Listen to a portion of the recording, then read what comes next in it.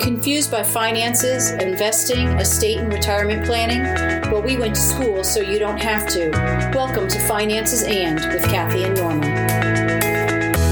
Welcome to Finances and Wills. This is Kathy and Norma. We went to school so you don't have to. So we recently heard about the unfortunate passing of Kobe Bryant, and it got us thinking about wills and how important they are.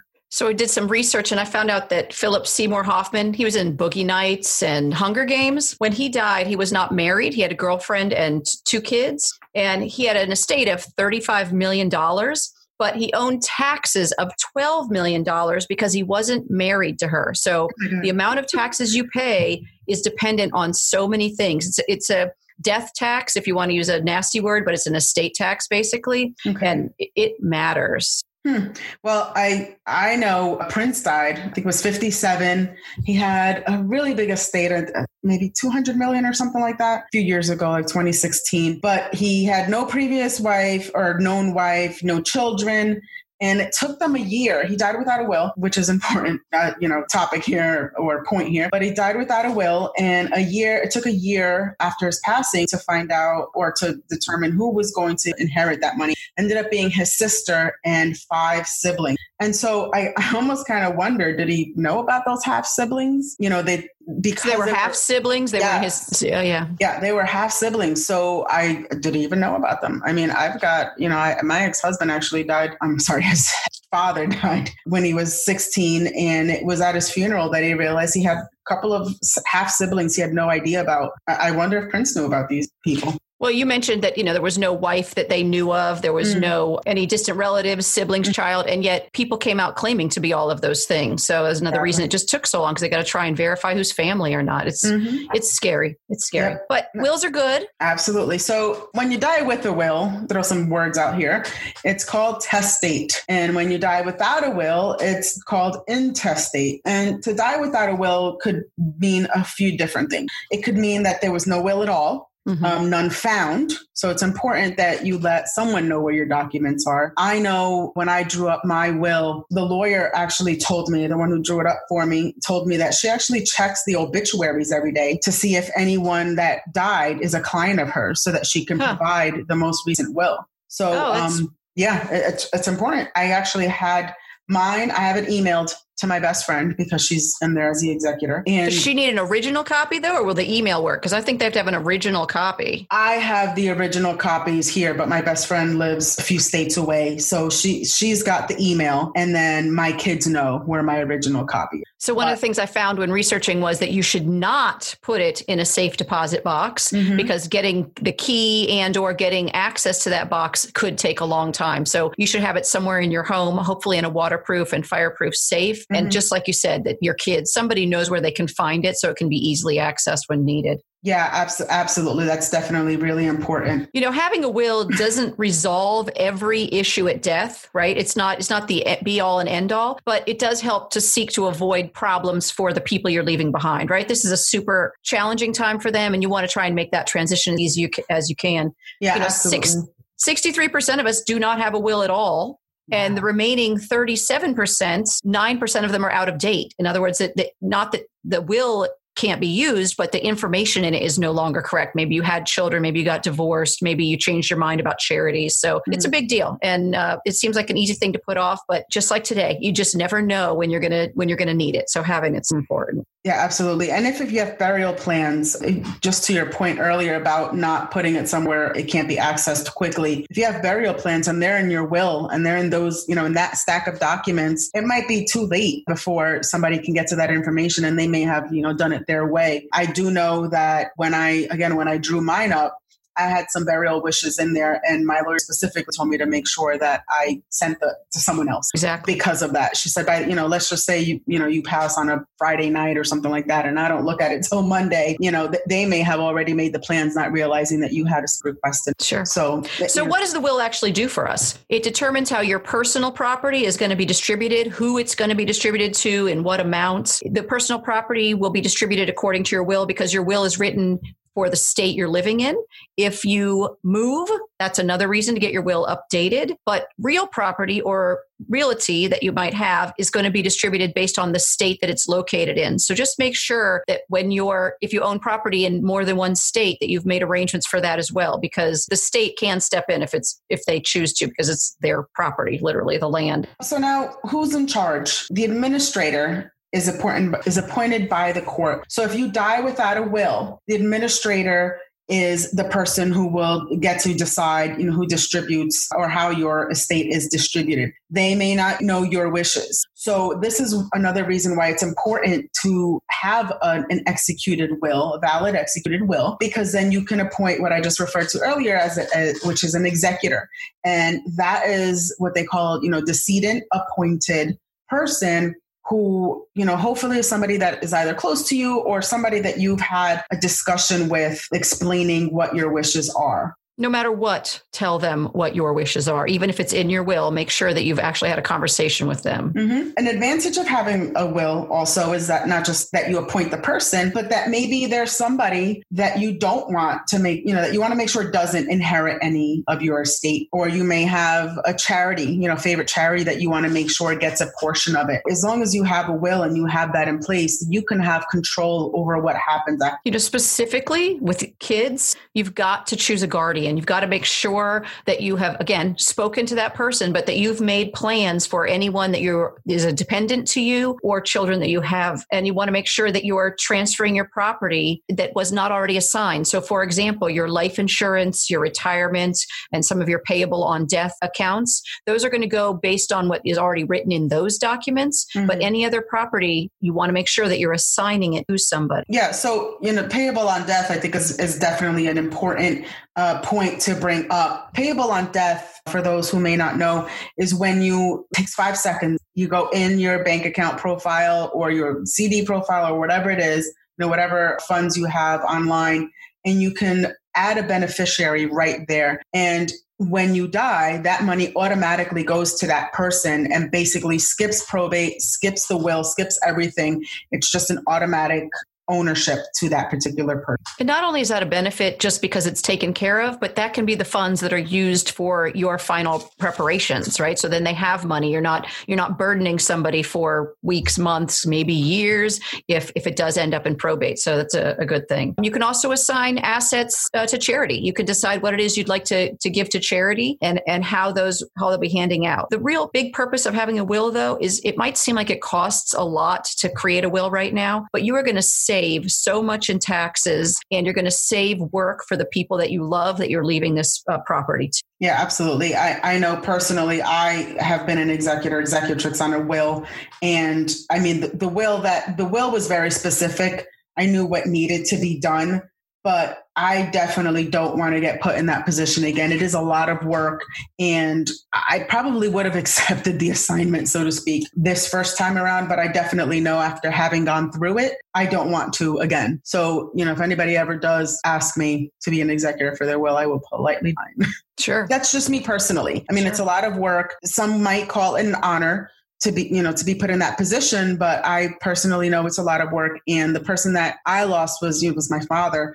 And it was very emotional for me. And then having to deal with the legality of it all was very difficult for me to handle at that time. So there are limitations as well for a will. One is that if you disinherit someone, maybe you're cranky with someone at the moment and you say they're not going to get anything, they can easily challenge your will, which will slow everything down again. So just be aware if you're feeling like somebody doesn't deserve something, are they possibly going to come back and say, yes, I do. And everything's going to stop until I get at least what I want to say about it, right? Yep. The other limitation I know is that assets that pass automatically by contract. And the reason I just said I know is because I've been through this one, and it's a case where, again, in regards to my dad, he had a trailer that he bought with my mother, joint tenancy. So the trailer's a property and it was on land. So there was the personal property and then there was a real estate. And after they got divorced, he ended up getting a different trailer on the same land, but never changed the real estate portion of it. So after he passed, the personal property passed on to his beneficiary, but the land itself passed on to my mother. Ugh. So that was, quite a battle afterwards.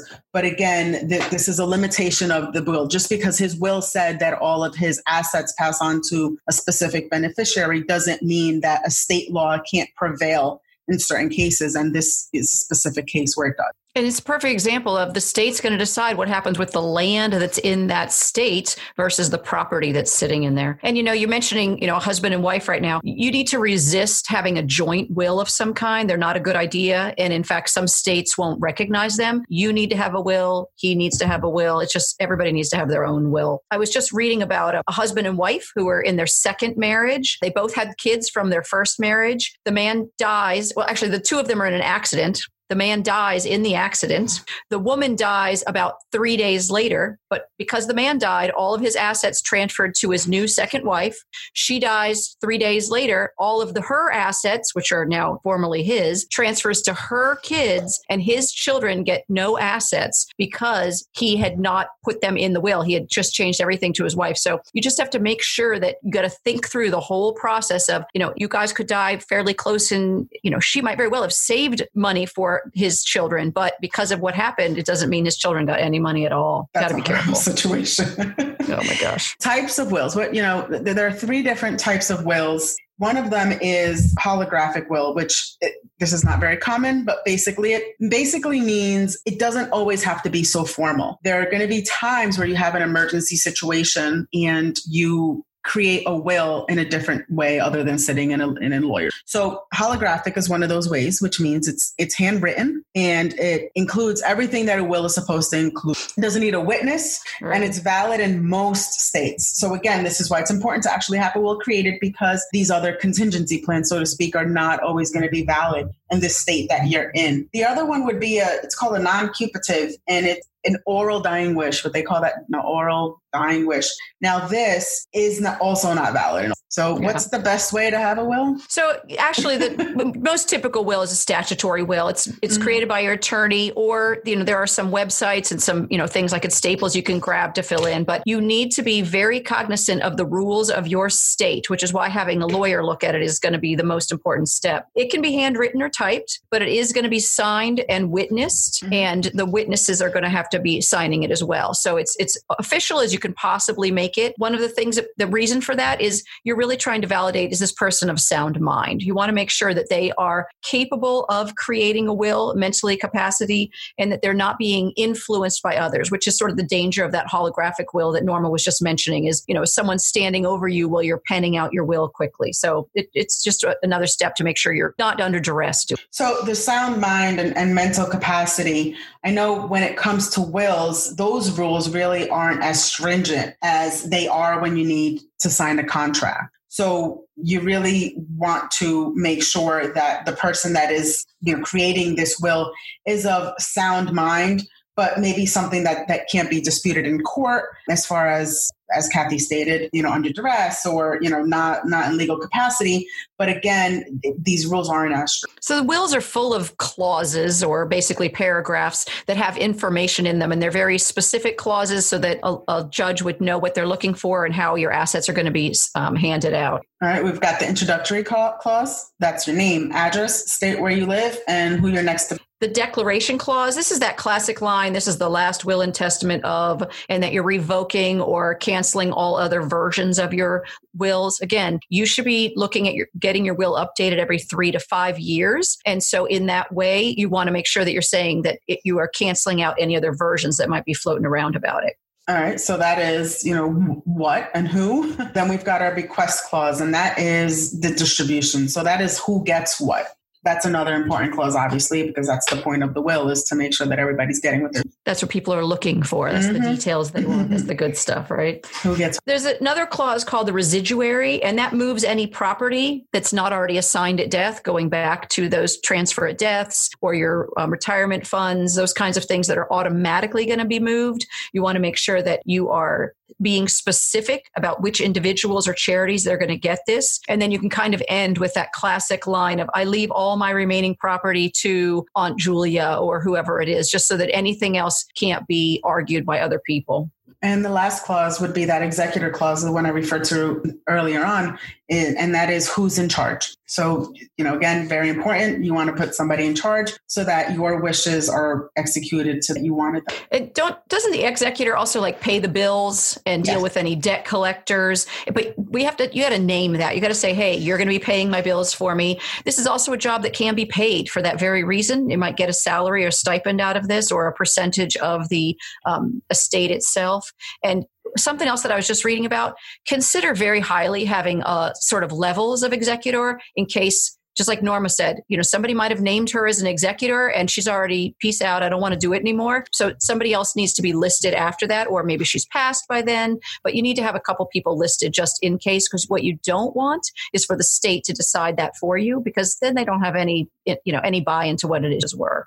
Well, there's that. And then there's the fact that if the state goes and takes over, it's going to take a lot longer for your next of kin to get access to your assets and your funds. They will freeze your bank accounts. They will freeze everything until this is all sorted out. So those funeral expenses, everything will have to be incurred by your loved ones because you didn't have that will in place, unfortunately. Yeah. And there's one more clause I want to talk about, was guardianship of your young children. You need to figure out who's going to raise those kids. And once again, have a conversation with somebody prior to putting that in there and make sure that they're willing to be the guardian to your minors. This should include the names of, again, other people in case that original person can't do it for some reason or doesn't want to do it anymore. Do not surprise them with your children. Make sure that anybody you've listed is, at least at that time, more than willing to be the guardian to them. Because regardless, even though you've assigned a guardian to them, the court is still going to review that just to make sure that the kids are going to be well taken care of. And the bottom line is your death is going to be hard enough. You do not want to make this harder on anybody else than you have. Absolutely. Even if you don't have any money, I guess I just can't nail this hard enough. If you don't feel like you have a lot of money to be writing a will for, if you have kids, you've got to get that written down, because you don't want their life any more horrible than it already is if you've passed on and they don't have somebody to take care of them. So keeping it, again, in a safe deposit box is not a great idea, because they need to have access to that original copy, and you need to be reviewing your will every 3 to 5 years. I know Michael Jackson, they couldn't find his will, and so his mother was going through the process of trying to be stated as both the guardian and the executor. And after a year of searching for this and going through this process, they finally found a copy of a will, but it was 7 years old. So again, it's just something you got to keep on top of. It's not necessarily the top of your mind all the time, but it's something we've got to make sure we're keeping track of. You got anything else? No, I don't. Wills are, they're very important. As I stated before, you want to make sure that whoever you have listed in your will with any type of responsibility really gets notified prior to, so that, like you said, just, not interested, and have some contingency plans. Personally speaking, on my will, I've got a contingent and a contingent and a contingent. I've got three levels of contingents on everything, on whether someone needs to pull the plug, whether, as far as financially, every step of the way, I've got about 3 people that are contingent in those plans. Have you ever thought about what's the longest and shortest will? I think the shortest was 3 words. It was something like all to my wife, or all to wife and all to son. I think the longest was 1,066 pages. So if you can get somewhere between the 3-word will and the 1,000-page will, you're probably doing a pretty good job. I found out that the oldest will is called the Will of Ewa. I'm ruining that, I'm sure. It's like 2,000 years old, something like that. It was found in the tomb in Egypt, and he left all of his property to his wife, Teta. And then another fun one was a Michigan millionaire. He died in 1919, and he declared that his fortune would not pass down. I guess he was kind of a cranky guy. He would not pass down until 21 years after his last grandchild had died. That's long probate. So 21 people who did not know him shared in $110 million. Because at that point, that's what finances had grown to. It's great. All right. So Finances and does not provide tax or legal advice, and nothing in this podcast can be construed as such. Always consult a tax, accounting, or legal professional for advice on your specific situation. So that's Finances and Wills today. Please let us know what you think on Finances and, which is 2 words, or on Twitter at Finances and, or on our website at financesand.net. We love hearing from you, so ask your questions. Remember, we went to school, so you don't have to.